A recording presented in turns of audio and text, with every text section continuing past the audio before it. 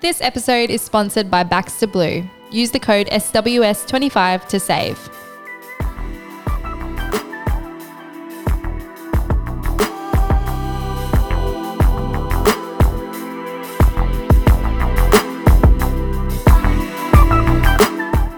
Today's guest is TEDx talker and best-selling author Dr. Libby Weaver. As a world-renowned nutritional biochemist, Libby has made a name for herself with her holistic approach to health. We learn about the medicinal power of joy, why stress is ruining our fertility, and that there's so much more to thriving than just food or exercise. Do yourself a favour and hear what Dr. Libby has to say.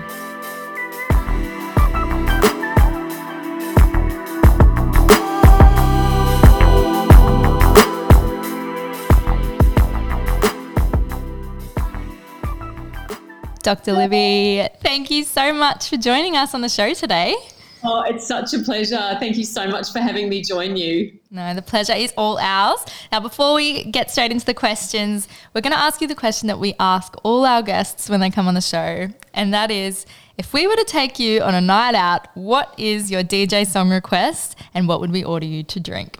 It is, my DJ song request would be Late Night by Odessa, and that's because I went to see them live in Melbourne about 3 years ago, and it was one of the best live music events I've ever been to, so that would bring back great memories. And I love a hazy IPA on tap, so a beer, but ideally a tap beer, like a hazy IPA on tap would be the drink that would get me. So Good. I'm definitely leaning towards the beers, like a Stone and Wood with like a little bit of live music. It's so nostalgic for me. We always feel so funny asking like the health conscious individuals what they like to drink. Well, like, people like to party too. Yeah, exactly. And it's nice to hear that, these health conscious people that we look up to want to have a Stone and Wood or, listen to some live music too. It's part of being healthy. I think people think that health is black and white, and it's not. And live music and a beer is good for your soul. If that's something that spins your tires, it's not going to be everyone's cup of tea, but that's really fun for me. And it's not like I'm going to do it every night of the week, but I might do it 6 times a year, and that's it's how often we do things, isn't it, that impacts on how we feel and function and look. So yeah, absolutely. Well, for those who don't know you, could you tell us a little bit about yourself and who Dr. Libby Weaver is? Sure. So I went to university. I grew up in Tamworth in country New South Wales in Australia with chickens in the backyard, and we grew some of our own food. So I had a taste of nutrition pretty early on in my life, and Mum and Dad used to talk to me about, an orange is a great source of vitamin C, and that's really good at helping to decrease the length of a cold. It's good for your immune system, that type of thing. And then I went off to university in Newcastle, and I was there for 14 years, which I know makes me sound really thick and like I failed everything or went to the pub too much, which may or may not be true. But I loved learning, and I still do. So I originally studied nutrition and dietetics, and then went on and did a PhD in biochemistry. So there's a lot of science in my background. But since then, I've worked with people one-on-one for just over 20 years. I've worked in some big health retreats throughout Australia, and it's really my 14 years at uni and my 20 plus years of clinical practice has allowed me to create what I call my 3-pillar approach, and the 3 pillars are the biochemical, the nutritional, and the emotional. So I look at absolutely everything through those 3 lenses. And I've written 13 books, and I get to do speaking around the place, which I really love.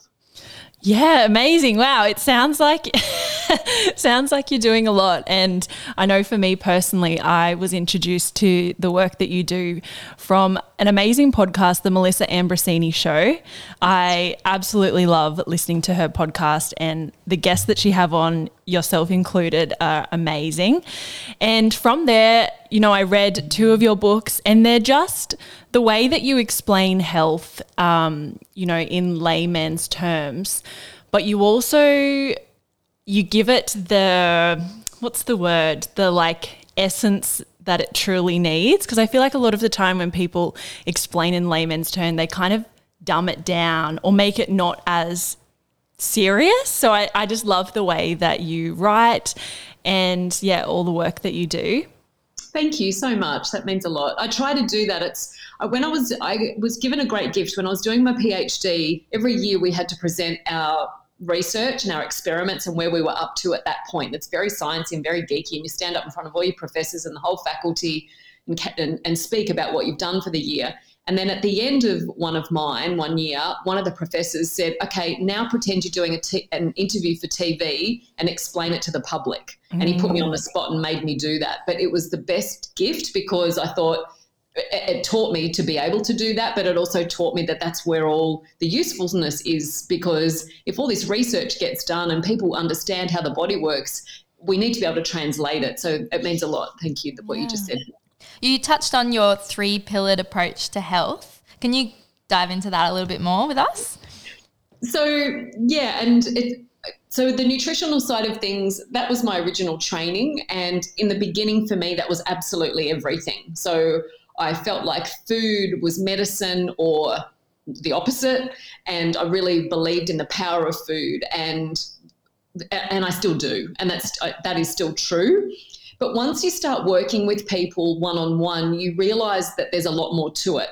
And so I started to see, for example, the effect of stress hormones. And stress hormones change our biochemistry. So that then led to the next pillar being created, because for example, when we have high circulating levels of adrenaline, one of our stress hormones, it changes our blood pressure, it diverts our blood supply that's normally so fantastic in supporting our digestive system. It diverts blood away from digestion to the periphery.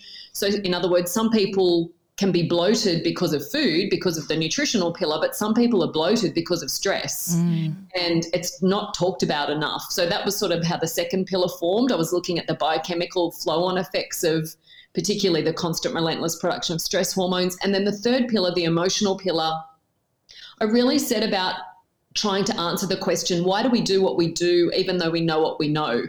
Which makes your eyes roll around in the back of your head, I know. But it's because I was working with people, realizing they're really intelligent, they're really frustrated with themselves and what they're physically experiencing in their body.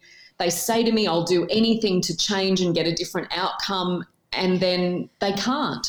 So it made me realize that there's a lot more to us looking after ourselves than just nutrition and biochemistry, because our beliefs drive our behavior. So that's why I feel that examining our health without those 3 pillars is incomplete. You can still get results. You can still get an effect, absolutely, by focusing on 1 or 2 of them. But the big kahuna is quite often in the beliefs, and that's where everything shifts, because a lot of people have great knowledge, but they don't act on it, or certainly not consistently. And so because if you don't believe you're worth taking care of, then anything I say about eating more nutritious food and eating less processed food, you'll be able to do it for a short amount of time, but you won't be able to do it consistently, because ultimately believe you're not worth taking care of. So that's why I created that 3-pillar approach. So it was really holistic and, to address all the parts that can disrupt us being our healthiest selves. Yeah, it's great. It makes a lot of sense. It kind of reminds me of the analogy of, plants need not just sunshine to grow, they need water, they need, the environment. So many factors are involved, and we often think it's just, if we get this one thing right, then we'll be fine. But no, so many things come into it. It's such a holistic thing. And I was similar in that, in my early 20s, I was like, I'm eating organic, like I'm doing the things, and then it's like, well, no, actually what's going on in my inside? What's my kind of like thought patterns all the time, and how's my mental health? And like you said, your beliefs as well. So I love that it's, such a holistic approach. And I feel like over the last 2 years, like we personally know how emotionally taxing the whole past 2 years have been on our bodies and also our minds. And like I mentioned before, we've read a couple of your books, and one of them's The Invisible Load. Can you talk to us about this book and just give us a bit of a snapshot overview, and also your why behind this book? Oh, thank you. That's such a lovely question. So I wrote The Invisible Load because I wanted people to have new skills as a way to approach stress, because I think so many people just think life is stressful now, it's just how it's always going to be and I can't change that. And I wanted people to be able to work out what stress actually is for them as individuals, so that instead of just living with stress or feeling like you have to try to manage stress, which feels impossible most of the time, I wanted people to see what led them as an individual to produce stress hormones so that they could produce fewer of them in the first place. So again, using the 3 pillars, the book, all sorts of parts of my work explain the physical aspects of that. So sometimes the invisible load is coming from poor nutrition or from a digestive system that's not working effectively. It can be coming from the constant relentless output of stress hormones disrupting our menstrual cycle. So, for example, in our brain, there's a region called the hypothalamus, and its job is to ask, am I safe? So it looks out into the environment. Is there food? Is there oxygen? What's the temperature? Can the human survive in this environment? It also, though, looks into our blood. So it'll look into our blood and say, okay, what's there? Oh, wow, there's a huge amount of adrenaline there. And humans have been on the planet for about 150,000 to 300,000 years. The jury's a bit out on precisely how long we've been here, but it's a really long time. And if you think about the rate of change we've undergone, even in the last 75 years, I call it the commercial era. So from the back end of World War II, so around 1945, the last sort of 75, 77 years, we've seen the introduction of pesticides to the food supply, the introduction of TV, colour TV, credit cards, mobile phones, the internet, social media. It's a huge amount of change like we've never experienced before. And we're really capable as human beings. We're so capable of doing. But what I want people to deeply appreciate is that we've never asked our bodies to live like this before. And because it's so brand new to us, a lot of people's bodies are rebelling. And so when we have high circulating levels of adrenaline that might be there because we perceive a lot of pressure and urgency in our day, your listeners are going to want to block their ears at this next thing I say, because caffeine leads the human body to make adrenaline. We might be making adrenaline because we're consciously or unconsciously worrying about what someone's thinking of us. So whatever it is that leads us to make adrenaline, the body has not yet learned to discern between the adrenaline we make when our life is literally in danger, which is what it meant for the previous 150,000 years. So let's say if a car drives down in front of us, we need that stress response. But the body can't discern between that adrenaline and the adrenaline we make when we feel overwhelmed by our emails or worrying about a conversation we had with a certain person 3 weeks ago. It's all the same to the body. So when the hypothalamus sees that adrenaline there, it says to the pituitary gland in the brain, we're not safe. You need to tell all your people that we're not safe. So the pituitary's job is to talk to the ovaries, the adrenal glands, the thyroid, so all the glands in the body that make hormones. And she then says, well, we're not safe. You guys now need to respond appropriately. So that means the adrenals churn out stress hormones. But it can mean that the signal from the pituitary to the ovaries to ovulate, that can be shut off. Because if the pituitary lets you ovulate, it means you can conceive. And with all the adrenaline, your body's getting the message that your life's in danger. So it doesn't want you to bring a baby into a world where it thinks you're not safe. And the trouble, obviously, you can hear in the way I'm describing that fertility problems can come from that. But the problem with not ovulating is we've got to take it further than that, because when we ovulate, we make a huge big surge of progesterone, which is a powerful anti-anxiety agent, and it's a diuretic, so it allows you to get rid of excess fluid. And if you don't ovulate, you won't be making progesterone, because we make a big surge of progesterone from the ovary after we ovulate. So the invisible load goes into all the physical sides of the constant relentless output of stress hormones, but then it also digs into that other part I just touched on, which is our perceptions of pressure and urgency, and essentially worrying about what other people think of us. So I teach people in that book how to, I talk about a thing called forward words, and they're the traits that we need other people to see in us. And it's a fun and insightful exercise to do. So ask yourself, how do I need other people to see me? And you might write down kind, thoughtful, selfless, or competent, hardworking, efficient, intelligent. Perfect is a one I've commonly heard. You got to dive into that and then list out whatever perfect is for you. So You write down whatever these traits are that you need others to see in you. And then the next time you're stressed, pause and consider, am I perceiving someone is seeing me in the opposite way to one of these forward words? Because most of the time the answer will be yes. Yep. So I did some focus groups when I was researching the book and with women of different age groups. And in the 18 to 25-year-old age group, the most common things that stressed them out were their body image and social media. And when I say that to older groups, they don't understand it. They're a bit judgy, to be honest, of that. Because what stresses them out is they'll say things like running late stresses me out. So, but what I want people to see, because if you peel the layers back on all of that, it's the same thing. Our stress can be one of our most magnificent teachers if we allow it to be, because it shows us where we allow others to judge us. So for the younger group, social media, part of what it is for a lot of people in that 18 to 25-year-old group is they're concerned about the way others are seeing them in their images, how many likes they get, the comments, whereas for an older generation, so the 35 to 55, they're not worried about that. They're using things like Instagram for watching funny dog videos or showing their best friend photos of their kids, or it's not for the likes. Yeah. For the 35 to 55, when running late came out as one of the big things that stresses them out, if you think about it, running late in and of itself isn't stressful. It's usually we're worried about what the person who's going to be on the receiving end of our running lateness, we're worried what they'll think of us. And so we essentially fear the disapproval of others, and that is a huge part of the load that we carry, and we often can't see it. No, and it's something that I kind of didn't even consider when I think of, the load or a stress that I take on. It is, such a big part. This is a little bit of like a left, what do you call it? Like a left of center or whatever. What's the term? No, just not a question that we have on the piece of paper. But when you mentioned fertility and how stress affects fertility, Lara and I are kind of at the age that a lot of our friends are having babies, and fertility just seems to be a question that's talked about a lot, and even more so people struggling to fall pregnant.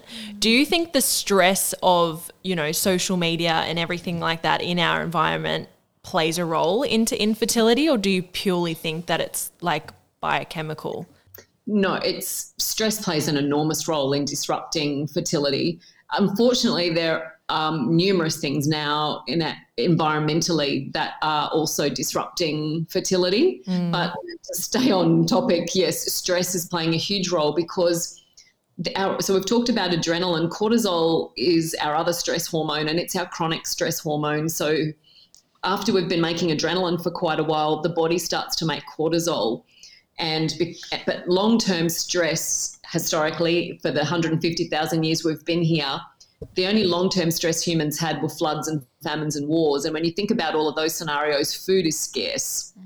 And so in modern times, our long-term worries come from worrying about relationships or our bank balance or conceiving or our health, we might have health concerns for a loved one. But again, the body can't discern between the cortisol we make when there really is a famine and when we're worrying about our bank balance, for example. But cortisol, it makes so many biochemical changes inside of us, and it too can disrupt fertility. So it's a catabolic hormone. In other words, it breaks our muscles down. So it slows metabolism. It increases body fat, and we thicken up around our middle. You grow what I lovingly call a back veranda. So you get back fat. But the reason the cortisol does that, it's clever. It's just uncomfortable for us, but it's clever because it thinks there's no food, and all the organs that keep us alive, except for our brain, are all housed in our torso. So cortisol thickens us up on our torso to try to keep us warm, keep the organs warm, protected and nourished. Cortisol also disrupts our blood sugar regulation, and it can disrupt our immune response. So you might have once thought, I get a cold maybe about once every 5 years. And now you're saying, wow, I seem to get 3 colds every winter. So your immunity is not what it once was. And so once we move into that stage, part of the stress response, that's what I call stage 2. We can also go into stage 3, which is where fatigue happens. You can get thyroid problems. So in other words, when we have chronic long-term stress, which a lot of people do, not because of famines or because of a physical threat to our life, It's for all the reasons. It's from having lots of coffee every day. It's from perceptions of pressure and urgency. It's worrying about what other people think of us. And all of that then turns into this ongoing stress response, because most of our stress these days is psychological. So we are rarely without elevated stress hormones. And that, because of the HPA axis, that hypothalamus pituitary adrenal axis, that's then saying to the ovaries, we're not sure we can ovulate this month because your body's getting the message your life's in danger, adrenaline, and there's no food left in the world, cortisol. So therefore, can we allow you to ovulate? Because if we let you ovulate, there's a risk that a sperm can meet the egg and you'll have a baby. So that's one mechanism. Another mechanism is that where fertility is being disrupted. Another mechanism is where we do ovulate, but the lining of the endometrium, so the actual lining of the uterus, hasn't thickened up as well as it needs to, so that then if an egg meets a sperm, it can actually embed in the lining of the uterus. And there are some environmental factors contributing to that. And then it could be on the side of where the sperm's coming from. So sperm are, it's weird to get excited when you talk about sperm, but nutritionally, very weird, but nutritionally, they just respond to great nutrition amazingly. So if you can imagine the structure of a sperm, the head of it sort of looks like a balloon on a string. Let's just paint a pretty picture of a sperm. So the tail, the string of the balloon, so the tail of a sperm, to actually wiggle and swim along, that action requires selenium. And selenium is a trace mineral that's not in Australian soils. It's really the only food source we really have of it these days are Brazil nuts. So if someone's not eating Brazil nuts every day, you only need 2 or 3. You won't have enough selenium. So has a big. And then the head of the sperm, where it meets the tail, there's a little structure called the neck, and zinc is required for that to be intact. Then inside the head of the sperm is the DNA that's going to contribute to the creation of half a human. So the quality of that DNA really matters, and it is protection from oxidative stress and oxidative damage. And so you need lots of antioxidants to protect the sperm, and we get all of our antioxidant from our coloured plant foods. And then around the head of the sperm is a thing called the acrosome, which is what's going to allow it to penetrate the egg, and we need good calcium levels for that. So the problem with fertility, or the challenges people have with fertility, obviously can be on either side can be on the egg side, can be on the sperm side. Nutrition plays a huge role, but so, as you girls just said, so does the stress response. And it's really, really hard, and it's really heartbreaking when it's not working the way you want it to. It's just that your body has this extraordinary wisdom, and I really want everyone to really grasp this concept. Your body responds to the information you give it. I'll be the first to admit I spend far too much time looking at my screens, and I'm sure we've heard by now how the blue light from them can be harmful for our eyes. As far as digital eye strain goes, Baxter Blue have had us covered for a while now with their famous blue light filtering glasses. Yeah, I own a few pairs and I'm a big fan. Well, they've actually taken it a step further and launched a wellness range which supports our sleep and stress levels too. I know if I've been on screens all day, especially right before bed, it really affects my sleep and I struggle to relax. Yep, there's nothing worse than a tension headache. And it's not like we can just quit using our devices when so much of our life is digital. For sure. I highly recommend getting some blue light glasses if you feel the same. I was surprised how much I noticed a difference. And I can't imagine the impact it's having on kids nowadays too. If you want to look good and be an eco-warrior at the same time, you can check out their biodegradable range and know that you're making a difference given the fact they donate a pair of reading glasses to someone in need. You can find a pair for everyone, even the kiddies. And don't forget to use our discount code SWS25 for 25% off. So if you're having lots of if you're producing a lot of adrenaline, it's going to think your life's in danger. So it's another reason why I wrote The Invisible Load, so that people can start to make less adrenaline. And can I just add, we think that our stress comes from that person or that situation or the family that lives in that house down the road or whatever it is. So in other words, we think our stress comes from things outside of us. What we've lost sight of is that it's actually our response to the person or the situation. And I'll give you an example. So, when you walk through the kitchen and you see a pile of dirty dishes, there are days that you see that and you think, oh, wish someone else would do it. But it's no big deal. And then there are other days you see the pile of dirty dishes and you think, oh my goodness, my entire life is falling apart. I can't keep living like this. It's like a straw that breaks the camel's back. So the dishes are the same, but our response can be really different from day to day. And Viktor Frankl's work has had a profound impact on my life. He was a psychiatrist and a Holocaust survivor, just to name a few of his abilities. He witnessed some of the most horrific atrocities a human could ever witness, and he's written many books. One of them is called Man's Search for Meaning. It's profound. But despite witnessing horrific atrocities, he still had the presence of mind to be able to share with us this extraordinary statement, which is that between stimulus and response, there's a space. And in that space is our power to choose our response. And in that space lies every single ounce of our growth and our freedom.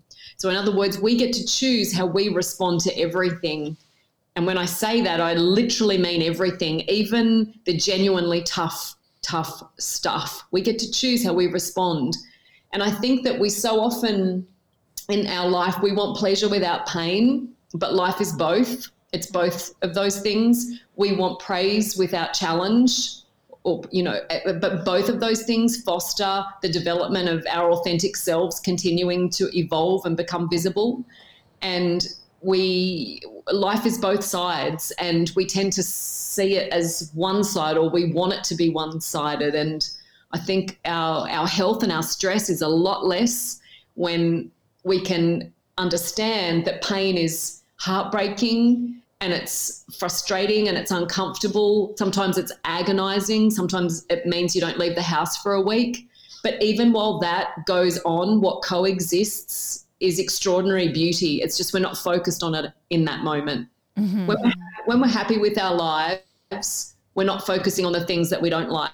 And when we're unhappy with our lives, we're not focusing on all the great stuff that's there. So our brain is so incredibly powerful, and guiding it, or being aware of where it naturally wants to go, and then guiding it back to a place that then is supportive of you, which sometimes is allowing ourselves to sit in the pain, whether it's the pain of not being able to conceive, whether it's the pain of losing your favorite human on the planet. Life is painful, but it's also at the same time incredibly beautiful. Yeah. What you said about choosing your responses, I just think that's super interesting, because I think, as you become an adult, you do gradually learn that, when I did that differently, it turned out better for me. And it's just so, I don't know, satisfying knowing how much control you have over life when it appears you have no control at all. And if you just did take that extra second to react differently, like things can just go down such a different path for you. So yeah, I love that.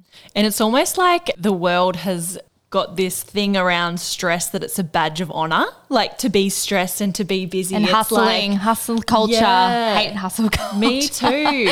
But then in the same aspect, I love entrepreneurial women and like women that are striving to achieve things. Like I think that is so great. But then the busy hustle vibe just doesn't resonate with me at all. And it makes me anxious.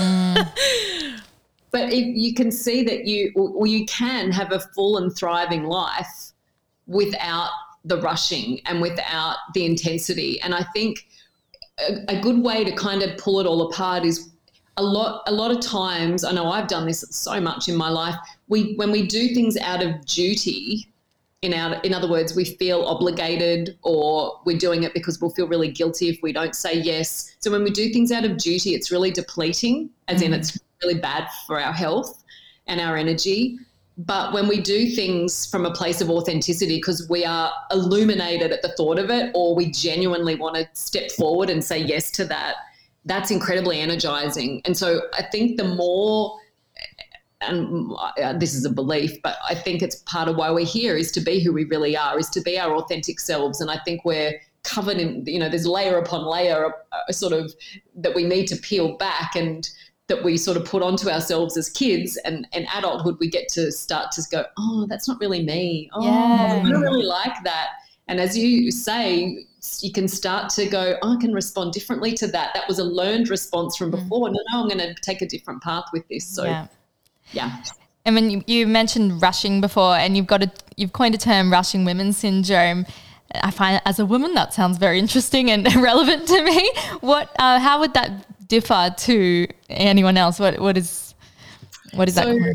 Yeah, rushing woman. I've actually just released a course called Overcoming Rushing Woman Syndrome to sort of support people after the last 2 years.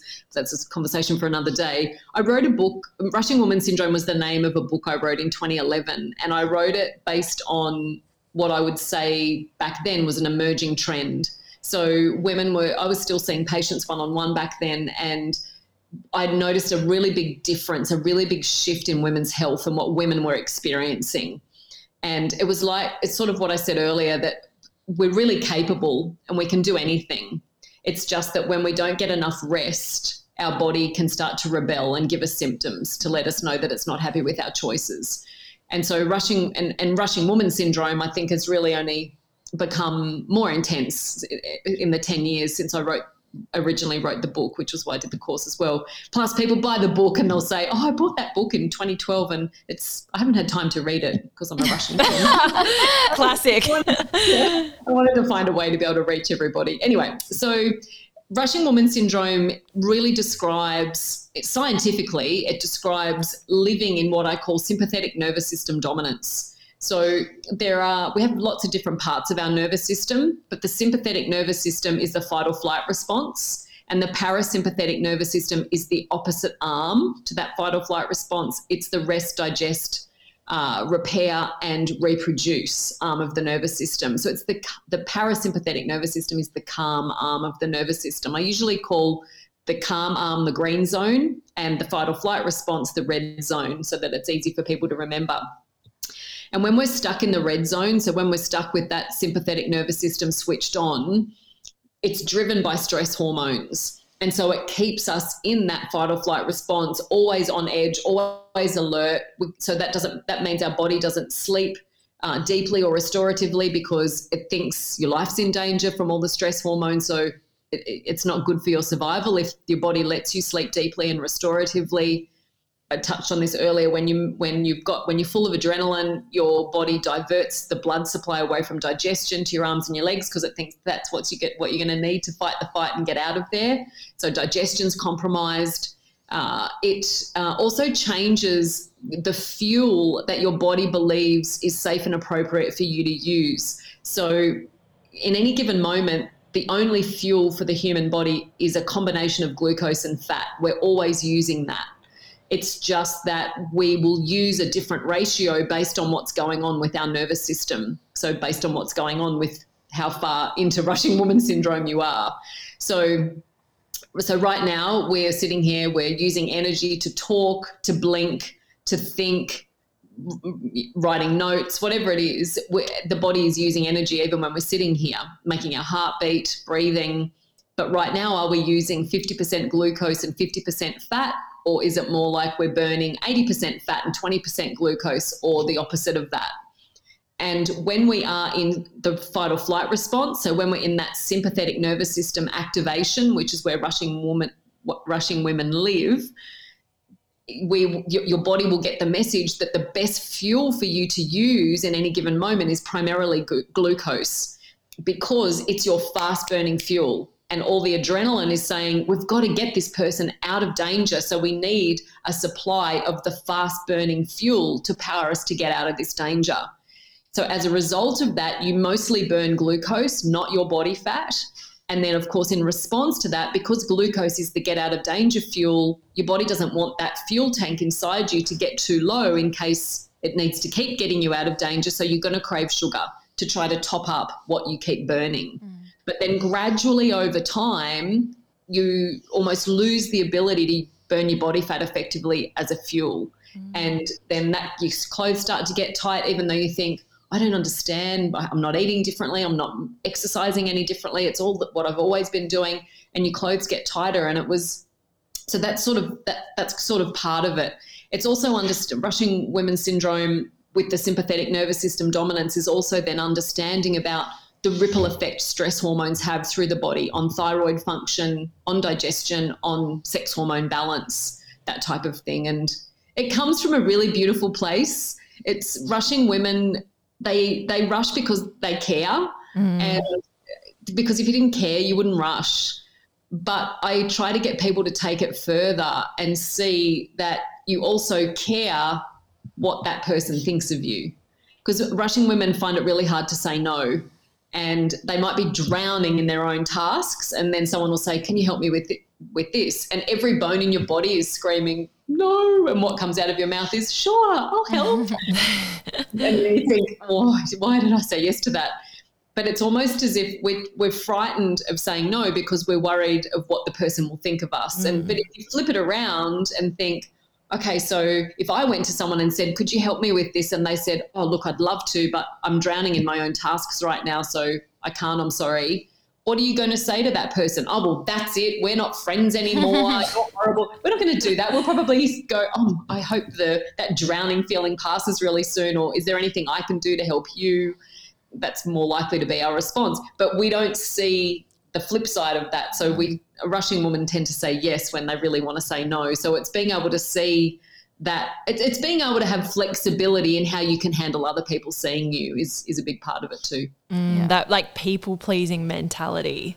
That's it. Yeah, such a big part. And it's so true what you say. Oftentimes if someone was honest with me and said, look, I'm really busy, I'm sorry, I can't, go to coffee or whatever the case may be, you really like appreciate that person for being honest with you and for actually telling you and being like vulnerable with you about what they're going through. So it's not a sign of weakness not being able to do things and being honest with your friends. I think that's like a really powerful thing that a lot of us, especially young people, can adopt. Absolutely. And it's being authentic, isn't it? And then if someone does that to you, you then feel like you can be that way with them. Yeah.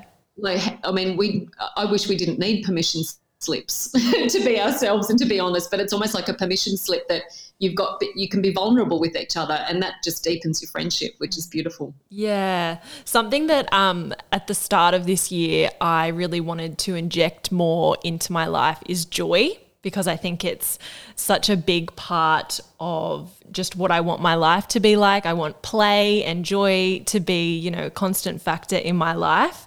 And you use joy as like a medicinal technique. What does this do to our brain? Like, what does joy actually do? And why is it such a powerful practice? That's just so gorgeous, Amelia. So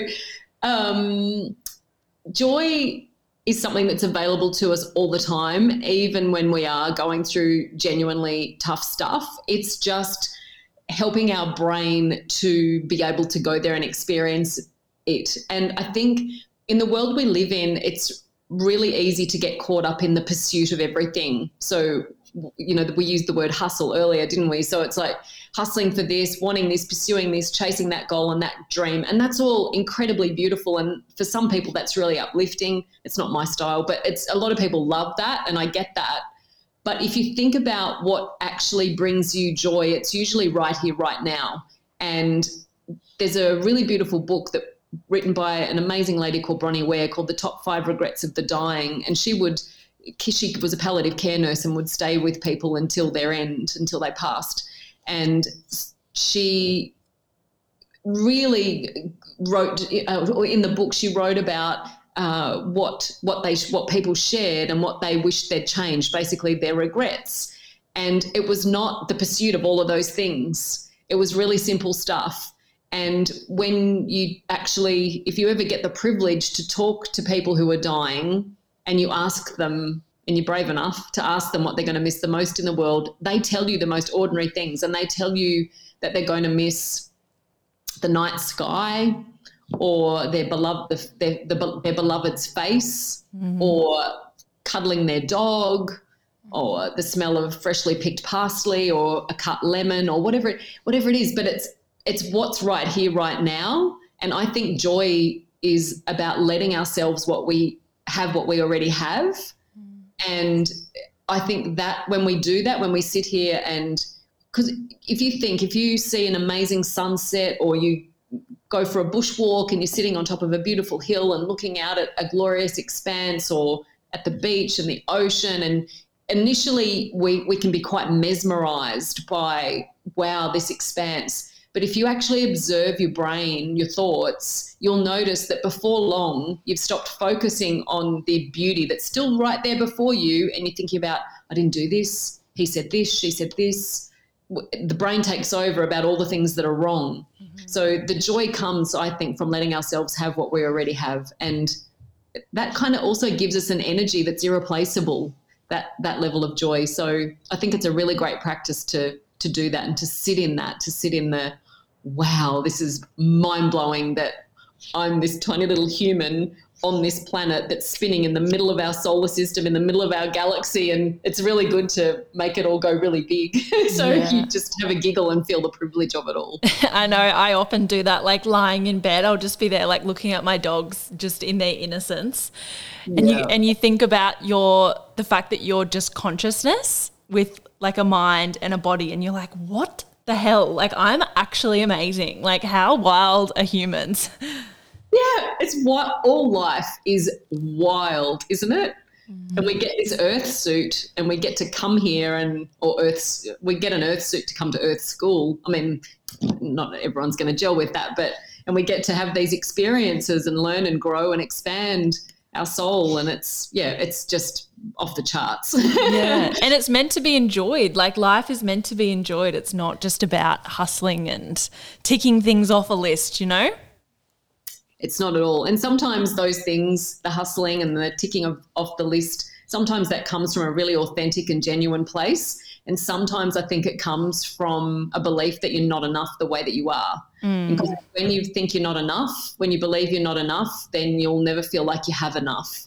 So that's not to put down the pursuit of things. There can be reward, challenge, learning, growth, expansion, contribution. There can be really special things in hustling, in pursuing. Absolutely. Everyone has different ways of going about things. But yeah, sometimes it comes from that place of not enoughness, which we have to, I think part of why we're here is to also address that. Definitely. It is the simple things. Yesterday, for example, I mean, I had like a big day of ticking things off my life admin, you know, just getting stuff done, and my brain was going from one thing to the next. And then I just walked past my bedroom door and my bed just looked so comfortable. And I was like, I kind of just really want to jump on that. Like, not like fully jump up and down, but just go lay on it like a child and just like think about nothing for 5 minutes. So I did. And I just like literally like dropped the things that were in my hand and just like went and face planted my bed. And I was just like laying there like so comfy just for 5 minutes, being like, don't think about anything else. And I was like, oh, this is so nice. And it's just those little moments that bring you joy, I think. And the fact that you can do that on a random Thursday as Yeah. well. I don't know why that just like came to mind when we were talking about joy, but I was just like, you know, it's those moments where you let the to-do list go and you just go and do something that feels good for a moment. Yeah. Just that's purely the best. feels good. That's it. You're not learning anything. You're just necessarily, no, it's good. Being a starfish on a luscious Well, Libby, we are towards the end of our chat. Do you have anything coming up that people should be aware of? Any new exciting like projects in the pipeline or books? I always have a book in my brain, and there's one, I just wait till the concepts are fully formed, and there is one that's fully formed. So I have a bit of stuff on for the rest of the year. So I think over summer, I hope over summer I will create some space and pull that book out of my brain. But my thing right now is creating online courses. So I've built a new course called Overcoming Rushing Woman Syndrome. And I have a Detox by Dr. Libby course that runs every month as well. And that helps people to understand the truth about detoxification. And I'm really, really blown away at the feedback we get from it. So it's just 28 days. And I think at the end of it, it helps people be reminded of how good their body was designed to feel. So there's lots of free offerings as well on my website, which is drlibby.com. Awesome. Cool. Well, we'll definitely leave that down below too. Sounds great. Before we go, we have put together some would you rather questions that you haven't seen. They're surprised. We love doing this with all our guests. Everyone has a different way of thinking about things and different ways that they can get around the questions that we ask. So we're super excited to hear which option you are going to go with. So the first question is, would you rather never be able to shop at the farmer's market ever again or never be able to take supplements again? I'd be devastated if I couldn't shop at farmers markets. Yeah, I do love supplements. This is a really hard one. We asked the same question to my naturopath and she was like, guys, really? Like, yeah, it's a bit impossible, but no, food first. So I would rather if you said I could never have supplements again. Yeah.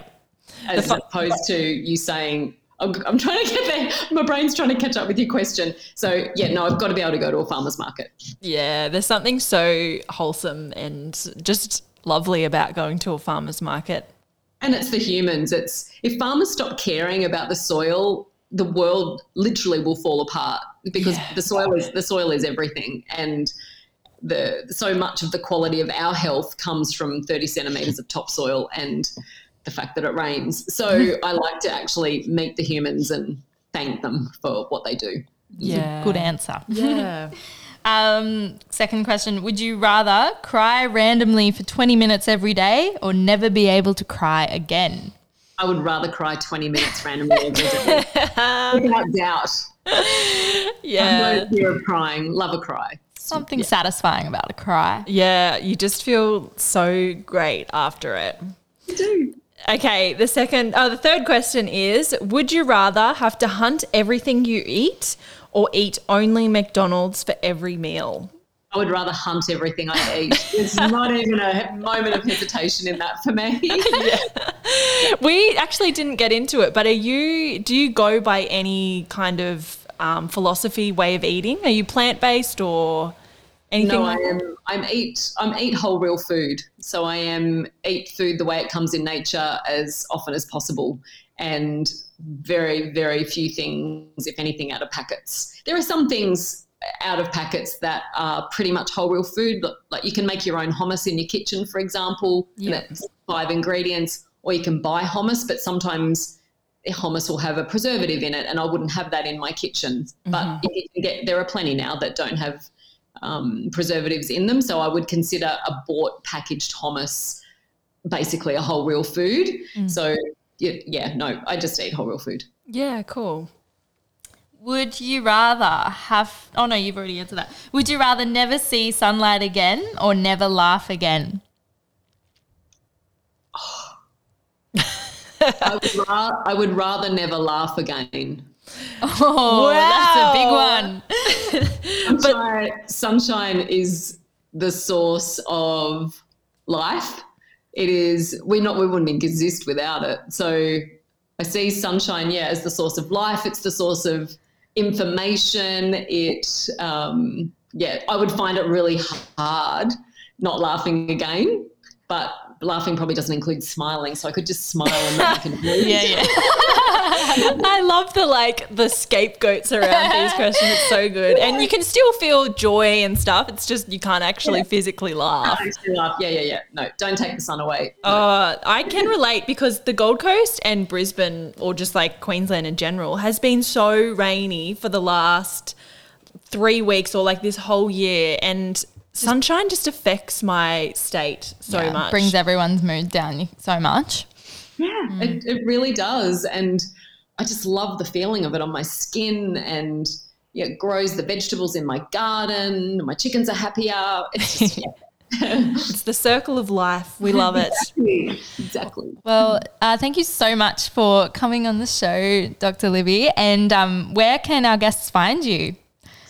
It's a pleasure. Thank you for having me. My website is drlibby.com, and you'll find all my courses there, my books there, and yeah, lots of information that I really hope is useful for people. So I have loved talking to you girls so much. Thank you for your wonderful questions and the joy that you girls bring other people. So thank you. Oh, that's so nice. We've absolutely loved having you on the show and hearing all your amazing answers to our questions. So thank you again. It's a pleasure. Thank you so much. Thanks for listening to today's chat. If you loved what we had to say, hit subscribe, leave us a review, and find us on Instagram at Some Would Say Podcast. Talk then.